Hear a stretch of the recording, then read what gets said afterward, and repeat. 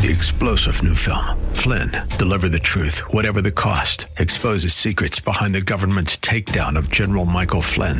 Flynn knew what the intel world had been up to. He ordered the first audit of the use of contractors. This set off alarm bells. He told the truth. He was the most dangerous person for Donald Trump to hire. They had to get rid of Flynn. Flynn, deliver the truth, whatever the cost. Available now. Watch it today. Go to salemnow.com. salemnow.com.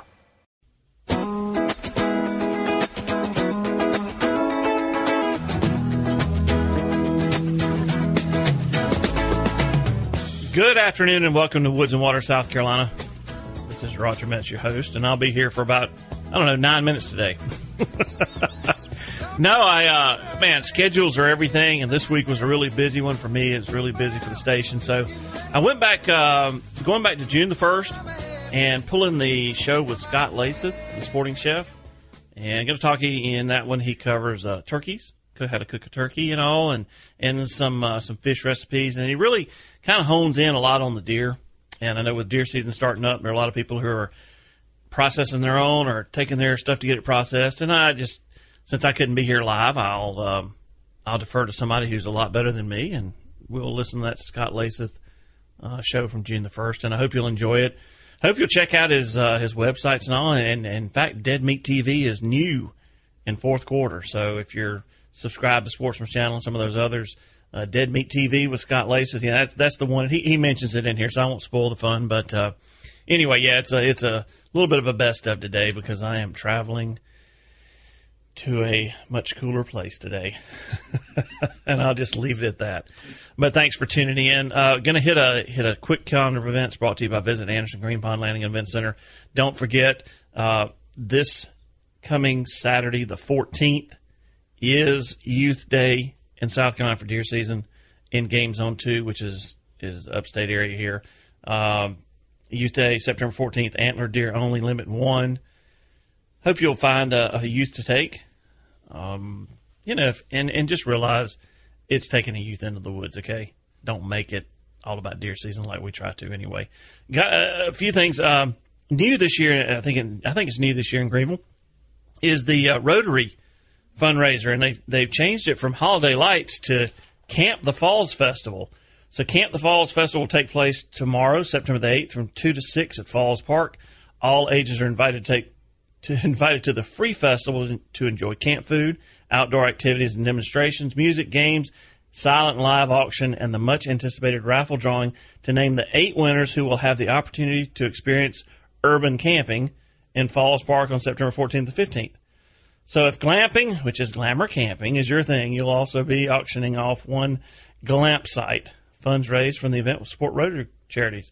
And I'll have to put a plug in for our sister station, Earth FM 103.3 and 95.9. They're going to be there live tomorrow. So stop by and see Craig, and I don't know if Action will be there or who will be there, but stop by and see him and get the app for your phone. It's a great station. I love to listen to it myself. So anyway, that is Camp the Falls Festival tomorrow from 2 to 6. The Harry Hampton Wildlife Fund Photo Contest is open this year. The deadline is October 15th. You can find more information at Harry Hampton Memorial Wildlife Fund. Eligibility photos must have been taken in South Carolina. Pretty good.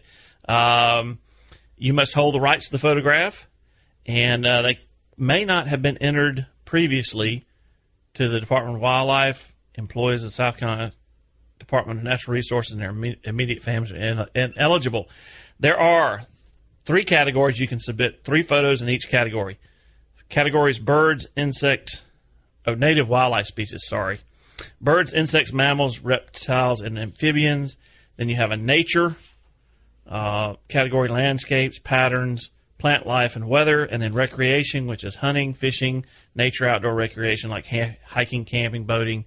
And then sporting dogs is in that one. So you photogs out there might want to take advantage of that. Then let's see.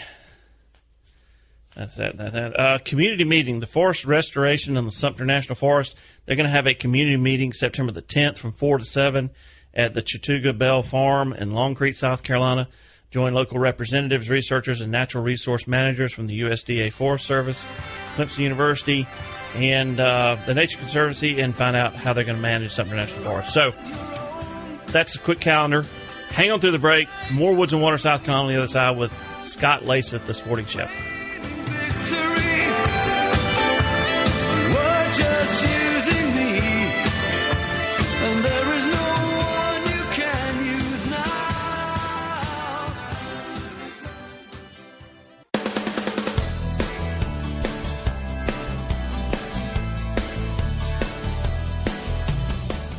Welcome back to Woods and Water, South Carolina. Appreciate you tuning in. And I'm going to give you a fair warning right here, right now. If you like food and you like cooking wild game, I don't know if you want to get your drip rag or whatever and get ready to bail the scuppers in your mouth, because you're going to get hungry. Your mouth's going to start watering, because all the way from Folsom, California, Scott Laseth, the Sporting Chef, joins us on Woods and Water. Scott, thanks for doing this. Hope you're doing great. And what are we going to cook today? Man, whatever's on sale. I know we've got turkey season. Hopefully, those who are listening, I've got a couple of turkeys in the freezer, and we can talk about some of that ground deer meat you probably have too much of. Okay. Fish, whatever, cast iron, I'm here for you. Well, let's talk about whatever happens in South Carolina, one of my favorite states. I hear you, because you're here. I mean, in fact, just a couple of weeks ago, the Outdoor Network, Sportsman Channel ran your SCWA episode where you filmed here at the South Carolina Waterfowl Association. So my son has been to camp there a couple times. I've done cooking schools there. We were there last December for the opening, the second opener, and had a great shoot there. Managed to kill my limit after everybody else left the pond, and I really like hanging out there at Camp Woody at SCWA. That is one camp. When you talk to those guys down there, those kids, my favorite part is the inner tube and the mud puddle. Right. That's the way I grew up. And it just reeks of fun down there. It really does. And you can do. The reason I sent my son there instead of somewhere in California is you can do more good stuff at Camp Woody than you can most other places. I'm sure. And I've watched it grow. They've done an incredible job. David Walicki, the founder there, has done a great job over the last 25 years of developing this into an education, fun, great opportunity for people that can get a chance to go to Camp Woody. Yep. And camp runs all summer. And then they got on the flip side, they got the Camp Loophole, which runs through the school year, that continues some of what Camp Woody does all year long. Oh, it does. And that's kind of the next level where, you actually get to participate a lot more in, the conservation efforts and what it takes to identifying plants and animals and those kind of things. Yeah, the Camp Leopold is a great, great deal. It's a good one, and it's right here in South Carolina. That's the really cool thing about it. So you do make it here every once in a while and keep a tab on what all's going on. One of your favorite things you told me maybe the first time we ever talked, I'm not here to make your cooking more complicated. I'm just here to make it better. And it seems like the inspiration for me with the cooking isn't to out-chef other people. What I found a few decades ago is that, there are so many people out there that say, man, I love to duck hunt, but I just don't like eating duck. Oh, man. Or I love to catch fish, but, then they make that, paper mill smell face when they talk about eating fish. And it's not the fish, and it's not the duck. It's what they're doing with it. Right. And that's where you come in, and you've been doing this a while. Yeah, more than I'd like to admit. Oh no, it's all good. And folks, if you have a chance, get on the Sporting Chef website. It tells you more about it. It's got a sampling of game recipes. You can even get, and I noticed this, you can even get a free wild game ebook. Oh yeah, if you sign up for our newsletter, we'll send you an ebook.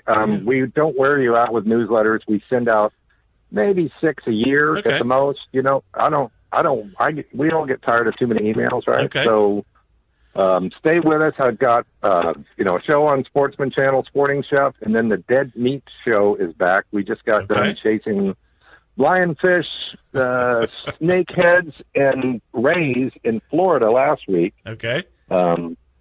We went in search of wild cows on the Big Island of Hawaii. They have feral cattle there.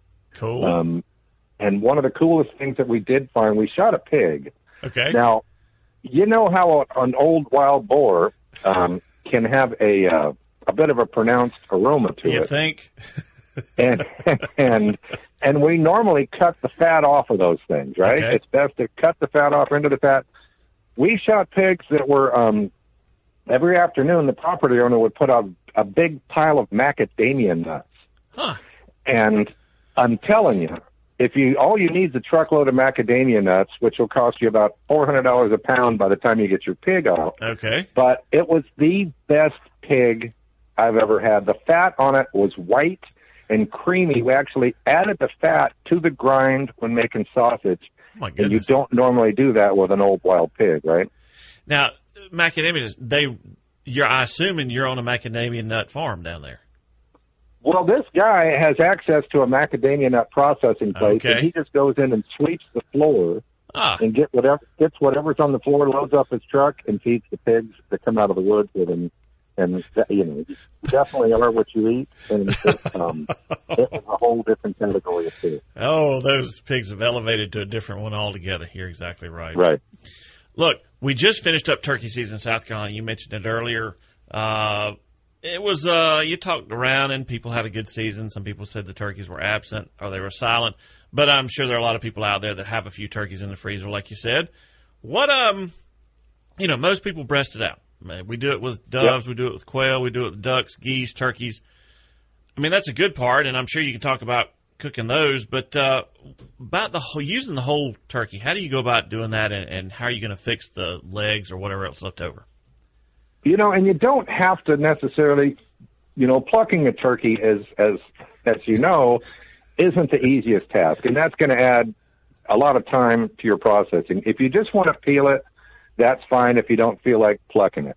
But when you just breast it out and you throw the rest away, what I find people will breast it out, throw the rest of the way, and then they'll make a recipe and throw in a bouillon cube or a can of chicken stock. Oh. Instead, if you take those wild turkey parts that aren't the breast fillets and you put them into a roasting pan, and I'm talking legs, thighs, carcass, Okay. put it into a roasting pan with some celery, carrot, onion, and you can use the butt ends and the peels and any of that Right. stuff.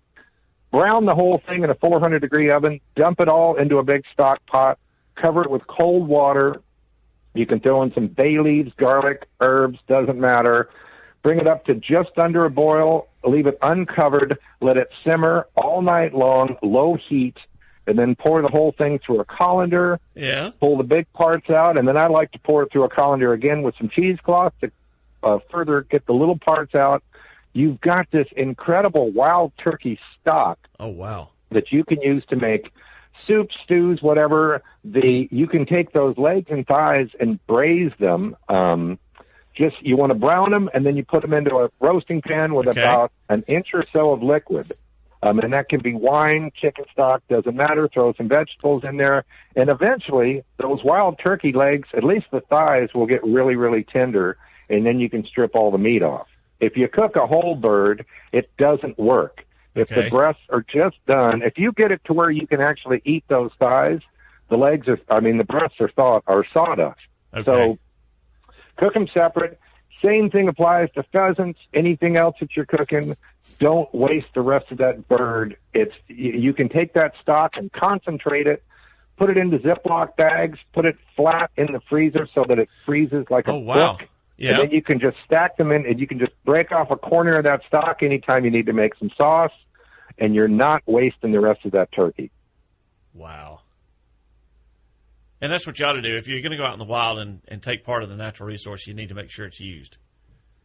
Yeah, to me, it's wanton waste to just use the breast of the birds, whether it's a duck, a goose, or a turkey, and not use the rest of it. And a lot of people just don't know, So they've taken turkey and they chunk it up and they throw it into a crock pot with a can of cream of mushroom soup, and it tastes just like cream of mushroom soup. But to me, that you can do that with a chicken. Don't Sure. do that with your wild turkey.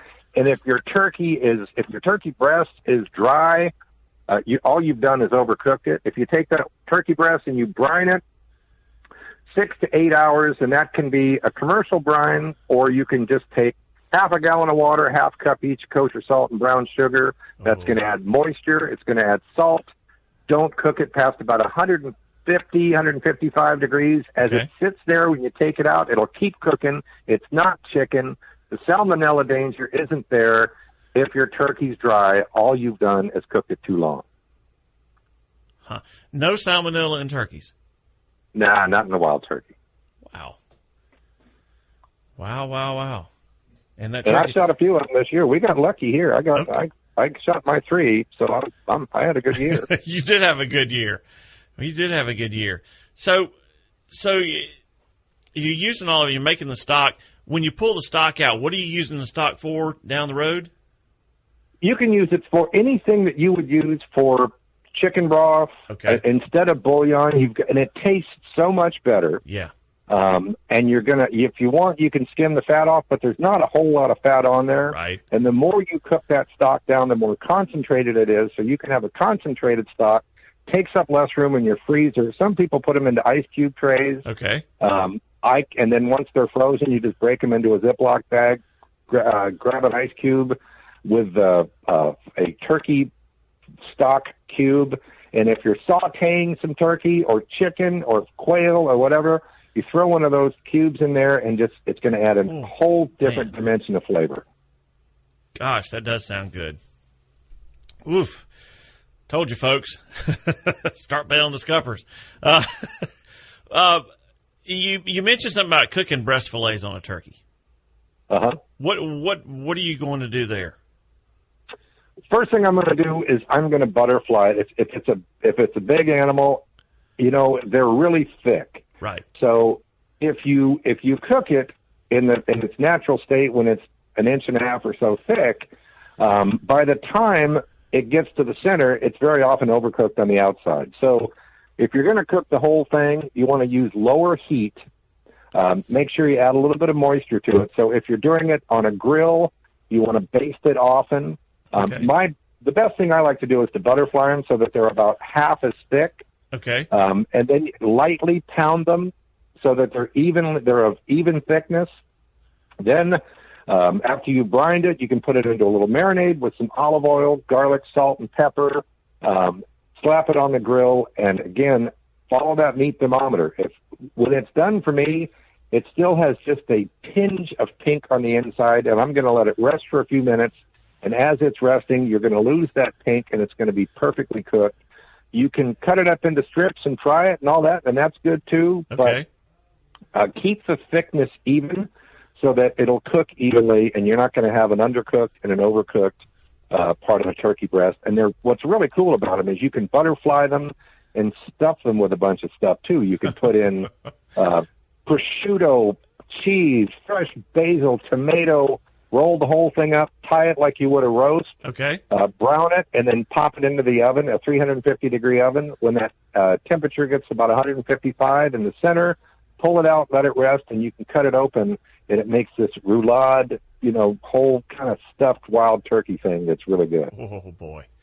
That does sound good. You mentioned olive oil. What purpose does olive oil serve when you're grilling or when you're doing something in a pan? Because every recipe you see calls for it. I don't know that a whole lot of people know why you use it. Well, for me, it's flavor. And what I do a lot of times is I'll mix olive oil and butter, and the olive oil will give it a little bit higher burning point, and then you get that flavor of butter. But there's just a different flavor between olive oil and vegetable oil. If all you're going to do is brown it, yeah, any kind of oil works. Okay. If you want a little bit more flavor, you're going to get more flavor out of the olive oil, and of course, the better olive oils, the extra virgin olive oils, right, that are from the first and second pressing, those are going to have more olive oil flavor. If you're not looking for olive oil flavor, buy the cheap stuff, the Thomas grade, or there's olive oil mixed with canola oil. Okay. And that'll still give you a little bit of flavor. If all you're doing is browning, you don't need to waste your money on expensive olive oil. Okay. All right. Because everything, every recipe you have or you see, olive oil, extra virgin olive oil, and I just don't know that people know exactly why. But it's again, it's a matter of preference. But if you don't want to fry in olive oil because it has too low of a burning point. Okay. That's why we use peanut oil for frying. Okay. Gotcha. Turkeys, you could go on. We could talk about this forever, and we normally do. Take just a moment before we take this break and all. Talk about cast iron cooking. I know one of your sponsors is Camp Chef, and I don't do a whole lot with cast iron, but I know there are a lot of people who are going back to it and using cast iron more and more these days. And I know there's a process for curing a cast iron and then cleaning a cast iron. Could you tell us a little bit about how to do both of those? The process is infinitely simpler than people think it is. And if you buy cast iron now, it comes pre-seasoned.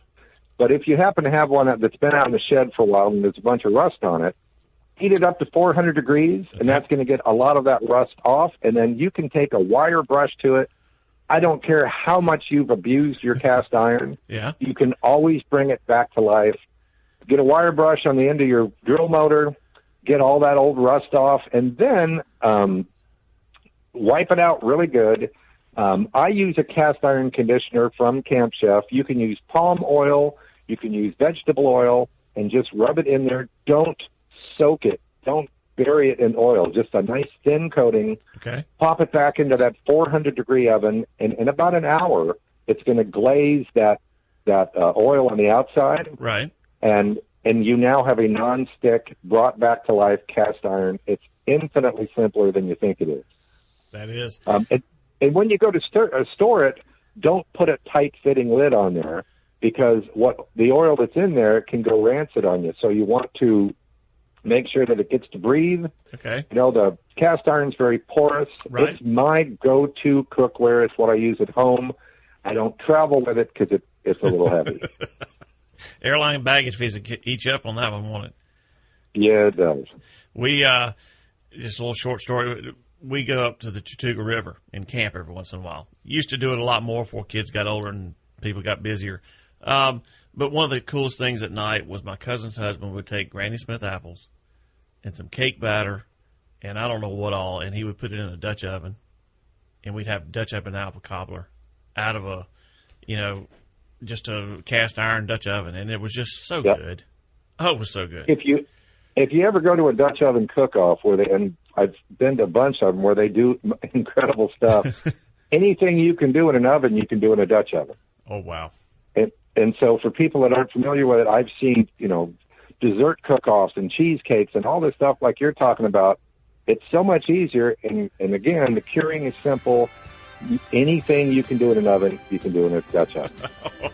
All right, Scott, hang on. We're going to take a break. Come back with more Woods and Water, and the sporting chef Scott Lath is on the other side.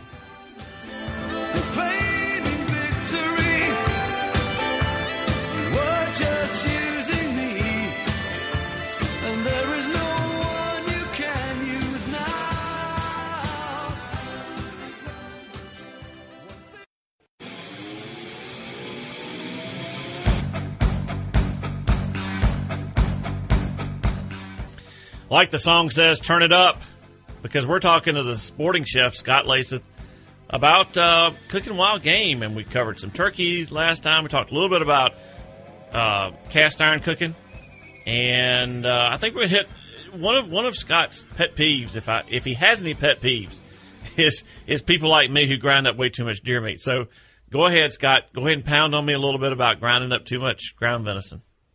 If I had $1 for every time I heard, just give me the loins and the tenderloins and grind everything else into burger or sausage or whatever, it kills me. Does that just make you just wretch?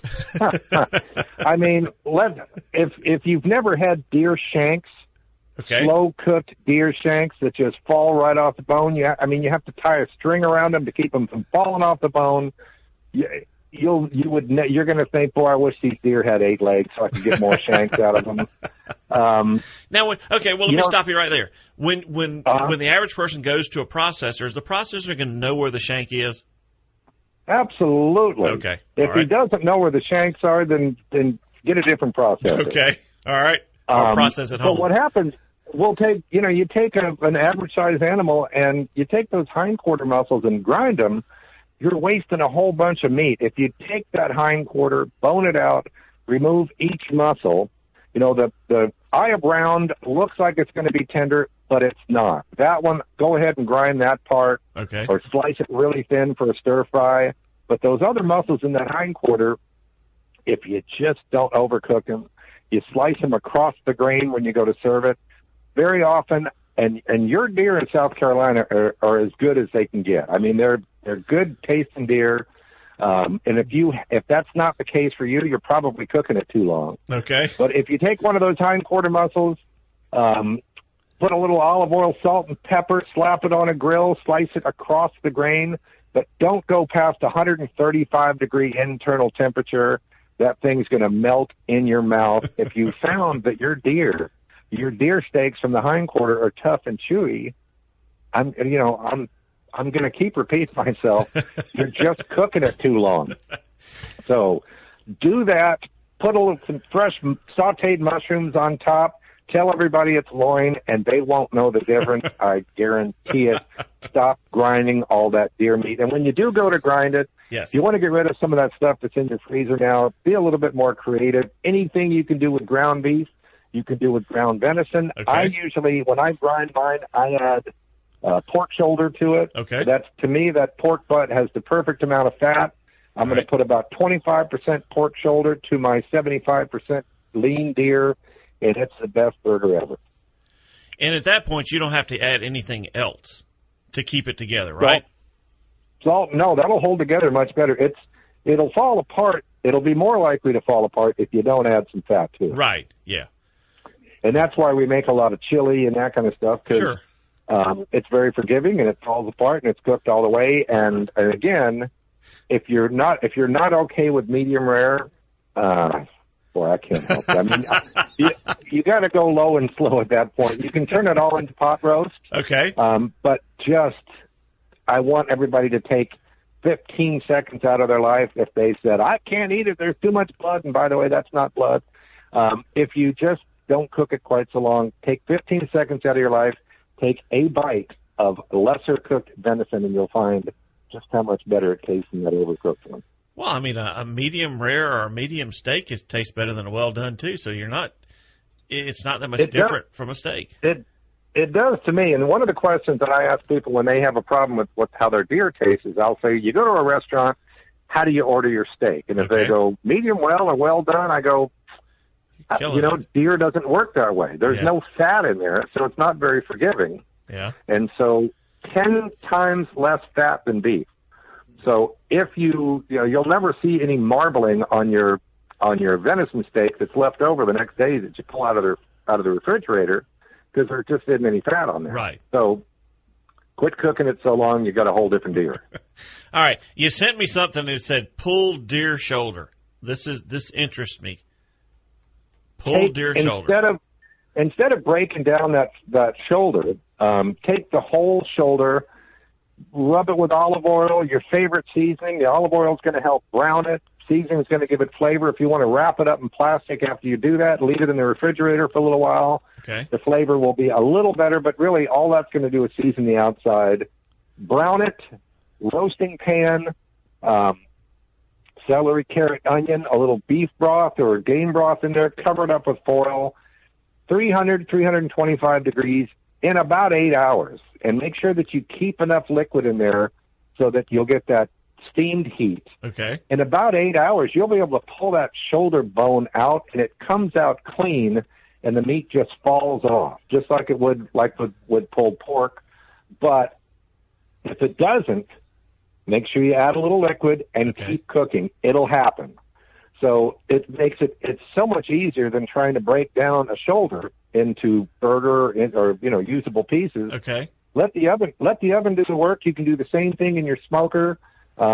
Just like if you were to do a pork shoulder, if you leave it in there until it starts to soften up, you can wrap it up with foil, put some barbecue sauce in there, and throw it back in the smoker, and that deer shoulder will eventually, again, be tender, just like a pig. The bone comes out clean, meat falls off, you've got pulled deer shoulder. Wow. Okay. Oh, man. And it's getting close to lunchtime. All right. Well, that's that words of wisdom for you, dear. I have quit grinding everything up. I still grind a lot because I still have to feed the females at home, but I don't grind near as much. You know, you have to go with the flow on some of this stuff. I understand.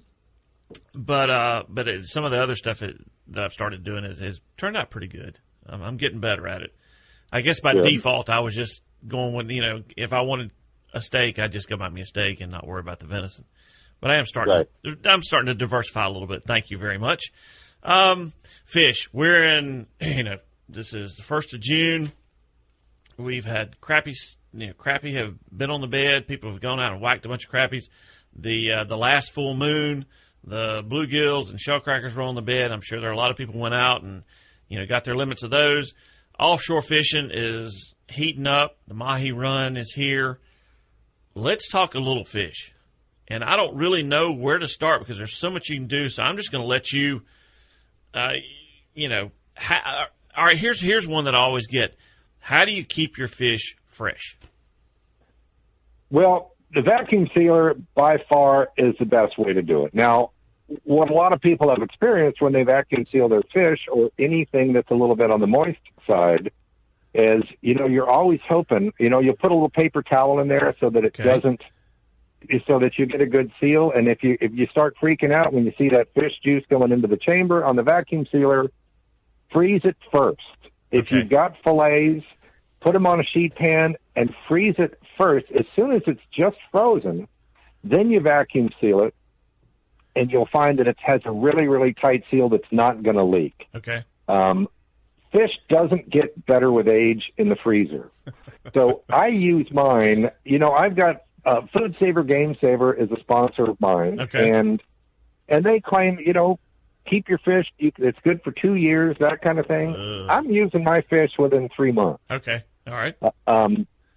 And once you've thawed it, or even if you bring home fresh fish, keep it wrapped in 2-ply paper towels. And what that does is that wicks away that fishy juice that you get in fish. If you've got fillets and you got them in a Ziploc bag in your refrigerator, you'll notice that eventually they'll be floating in this pinkish fish juice. Right, yes.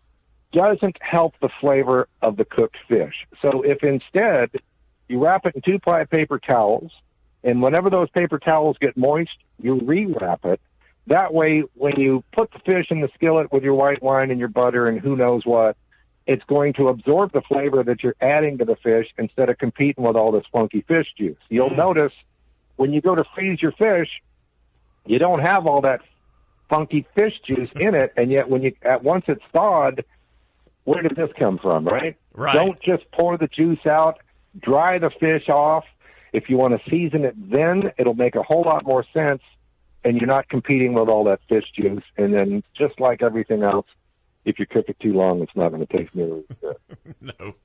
And fish seem to be really, really, there's a fine line between too much and not enough. It's the sweet spot's real thin. Right. And if your fish is fishy, my fish isn't fishy. And when it comes right out of the water or comes right out of the ocean, it's not fishy at all. It's how you handle it is when we start getting the funky fish aroma to it, or the flavor to it. If it's not quite right, it's been mishandled. So, you were talking about shell crackers and the crappie, and then I love to fry those whole. Okay. Yeah. Scale them, gut them. Yep. On my Sporting Chef website, I've got a pistachio-crusted crappie or bluegill or something along those lines, and you just fry the whole thing, and those fins taste like potato chips when they're fried, and you can just pull the meat right off it. It's it's a little more work. Sure. And another thing that crappie's good for is to make crappie cakes, just like you do crab cakes. Huh. You cook the crappie, you pull the meat off, use it like it's blue crab meat. Give it a little squeeze to get whatever kind of juice there is on there to dry it out. Okay. And if you use your favorite crab cake recipe with that light, white, flaky crappie meat, it tastes just like a crab cake. Wow. If you butterfly a shrimp, dust it with flour, leave the tail on it, and you build your crappie cake around that butterflied shrimp. That's pretty cool, too. You got the combo deal, and it looks like a big shrimp cake, but it's actually crappie with the shrimp surprise in the center. My goodness. This is what you get when you do this a long time, right? Yeah, I've been doing it for a while. Yeah. Okay, so crappie, well, it's crappie here. It's crappie in California. Like crab meat. Wow, I did not know that. Well, think about it. Right? I mean, if you've got leftover crappie, that it's that light, flaky meat. Sure. Just like if you've got lump crab meat. Yeah. It's the same kind of. It's just like that body meat you get on a blue crab, and you season it however, Old Bay or whatever it is y'all use there. Yeah. And it tastes just like crab meat. Wow. Okay. All right. I'm starting to really bail here. This is not good. Fish recipes. We talked about it, and I grew up fishing with my granddaddy in a little farm pond over in Chester, and he used to clip the fins. Now my dad never liked us clipping fins, so once I started cleaning the majority of them, fins on, and you fry them up, and you eat those like potato chips. You're exactly right. Yeah. And we fried them whole, and you just fork to one side and clean what you can off, flip them over and fork the other side. And if you wanted to pull the bones out, the bones pull right out. So going a little bit beyond that, what would you do with a nice mahi fillet? And the mahi's so versatile. You can grill it, broil it, pan sear it. I like my mahi, and this won't surprise you, a little bit on the undercooked side. You could do speaking of macadamia nuts, any kind of nut, whatever's available. Okay. If you take a little bit of egg wash, and I like to put a little Dijon mustard in there, and you take the mahi and you press it into that egg wash. Then you've got a bunch of chopped up macadamia nuts or almonds or whatever it is, whatever's on sale. Okay. And you press that into it, press it down into the chopped up nuts. Okay. And you can season it if you want, put a little jalapeno, that kind of thing in there. Then you just put it into a saute pan with, again, half olive oil, half butter, and let it get a lightly brown first. That's going to get a little bit more flavor. Okay. Put that nut side down first into that, and once the nuts are lightly browned, take your spatula, flip it over real easy, and once it's done on both sides, take it out. You can make a pan sauce with what's left. You can put a little bit fresh butter into that same saute pan, maybe some tomatoes, some basil, a little bit of garlic, big squeeze of lemon, and you drizzle that sauce right on top of that nut-crusted mahi, and it's really good. No kidding. Oh, wow. And simple. It's simple stuff. Simple stuff. These aren't any obscure ingredients. I'm not trying to out-chef anybody. Right. I just want you to know that what they do in restaurants isn't all that different than what you can do at home. Gotcha. You mentioned how simple things are. Is there one thing out there, a seasoning or a spice or, whatever, that's overused cooking wild game? And I know that's a hard one to say. Well, there's the one that I get from Camp Woody that they've been using there for 25 years for South Carolina waterfowl is 5-spice. Now, this is a personal least favorite. Okay. But they have a 5-spice duck there that everybody raves about, except for me. But I've found that people overuse heat a lot. They'll use a lot of hot sauce. And we all know people who won't eat anything without hot sauce. Right. And I'm not one of them. I want to taste my food. And, people are more predisposed than others. They can eat ghost peppers and eat jalapenos like they're pickles. Yeah. I'm not one of them. I like to taste a little heat, but I like my heat balanced with a little sweet. But, that's just my least favorite personal one. But, you can always add heat. You can always add salt. But if you put too much of either one of them on there, it's kind of hard to go back. I gotcha. An underused spice, whatever. A little salt. And I'll tell you what I do, whether it's fish or upland game, I like to add a squeeze of fresh lemon or fresh lime. Okay. What it does is it's like a natural MSG that stimulates the taste buds, and it brings out the other flavors. You'll be surprised at just how different your wild turkey tastes if just before you serve it, you put a big squeeze of lemon juice on there, and it adds a high note, and it accentuates all the other flavors that you've added to it. Wow. He's good. He's good, people. You need to listen to what he says. No, I've just done it a whole bunch. There you I've just go. been doing There you it forever. He's just the old guy. That's all it is. One of your other sponsors, High Mountain Seasonings, and they've got Yep. a ton of seasonings out there. And a lot of people here, and we're going to go back to venison because a lot of people here will do venison sausage or pork sausage when they kill a wild pig or something other. Is there one of those High Mountain seasonings you would use over the other for that sort of stuff?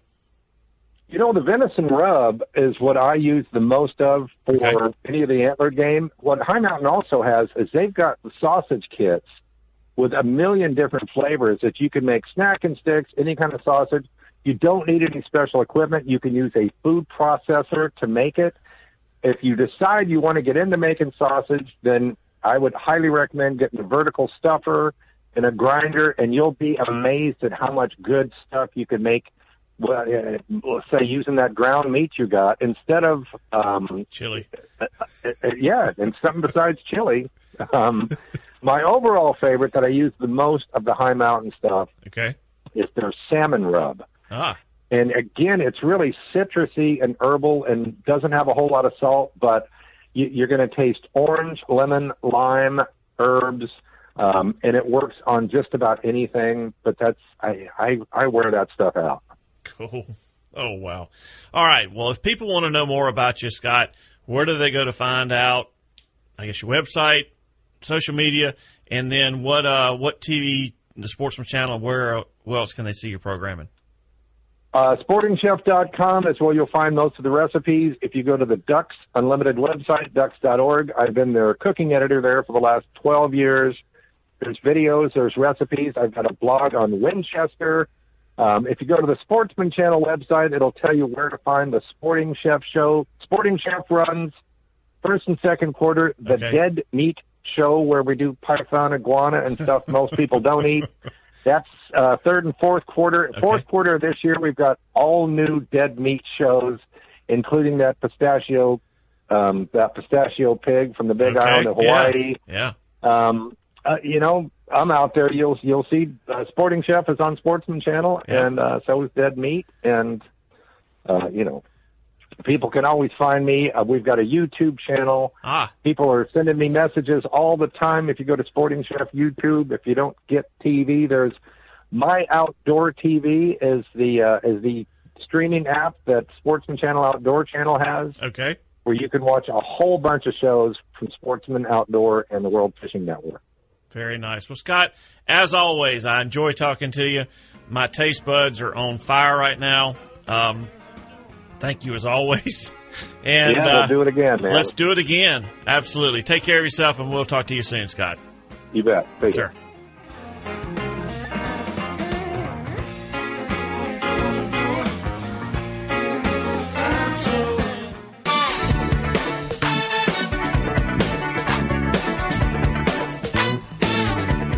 Welcome back to Woods and Water, South Carolina. I hope you enjoyed that. It's Scott's always a good one to have on the show. Makes your mouth water a lot, and to make your mouth water a little bit more, I know he harps on everybody grinding up too much venison in the hamburger and all, but he's got a recipe on the Sporting Chef website called Savory Venison Sliders. Ooh. Miniature ground venison burgers loaded with fresh herbs, tomato, and cheese are a great starter to keep hunger at bay while the main course is on the way.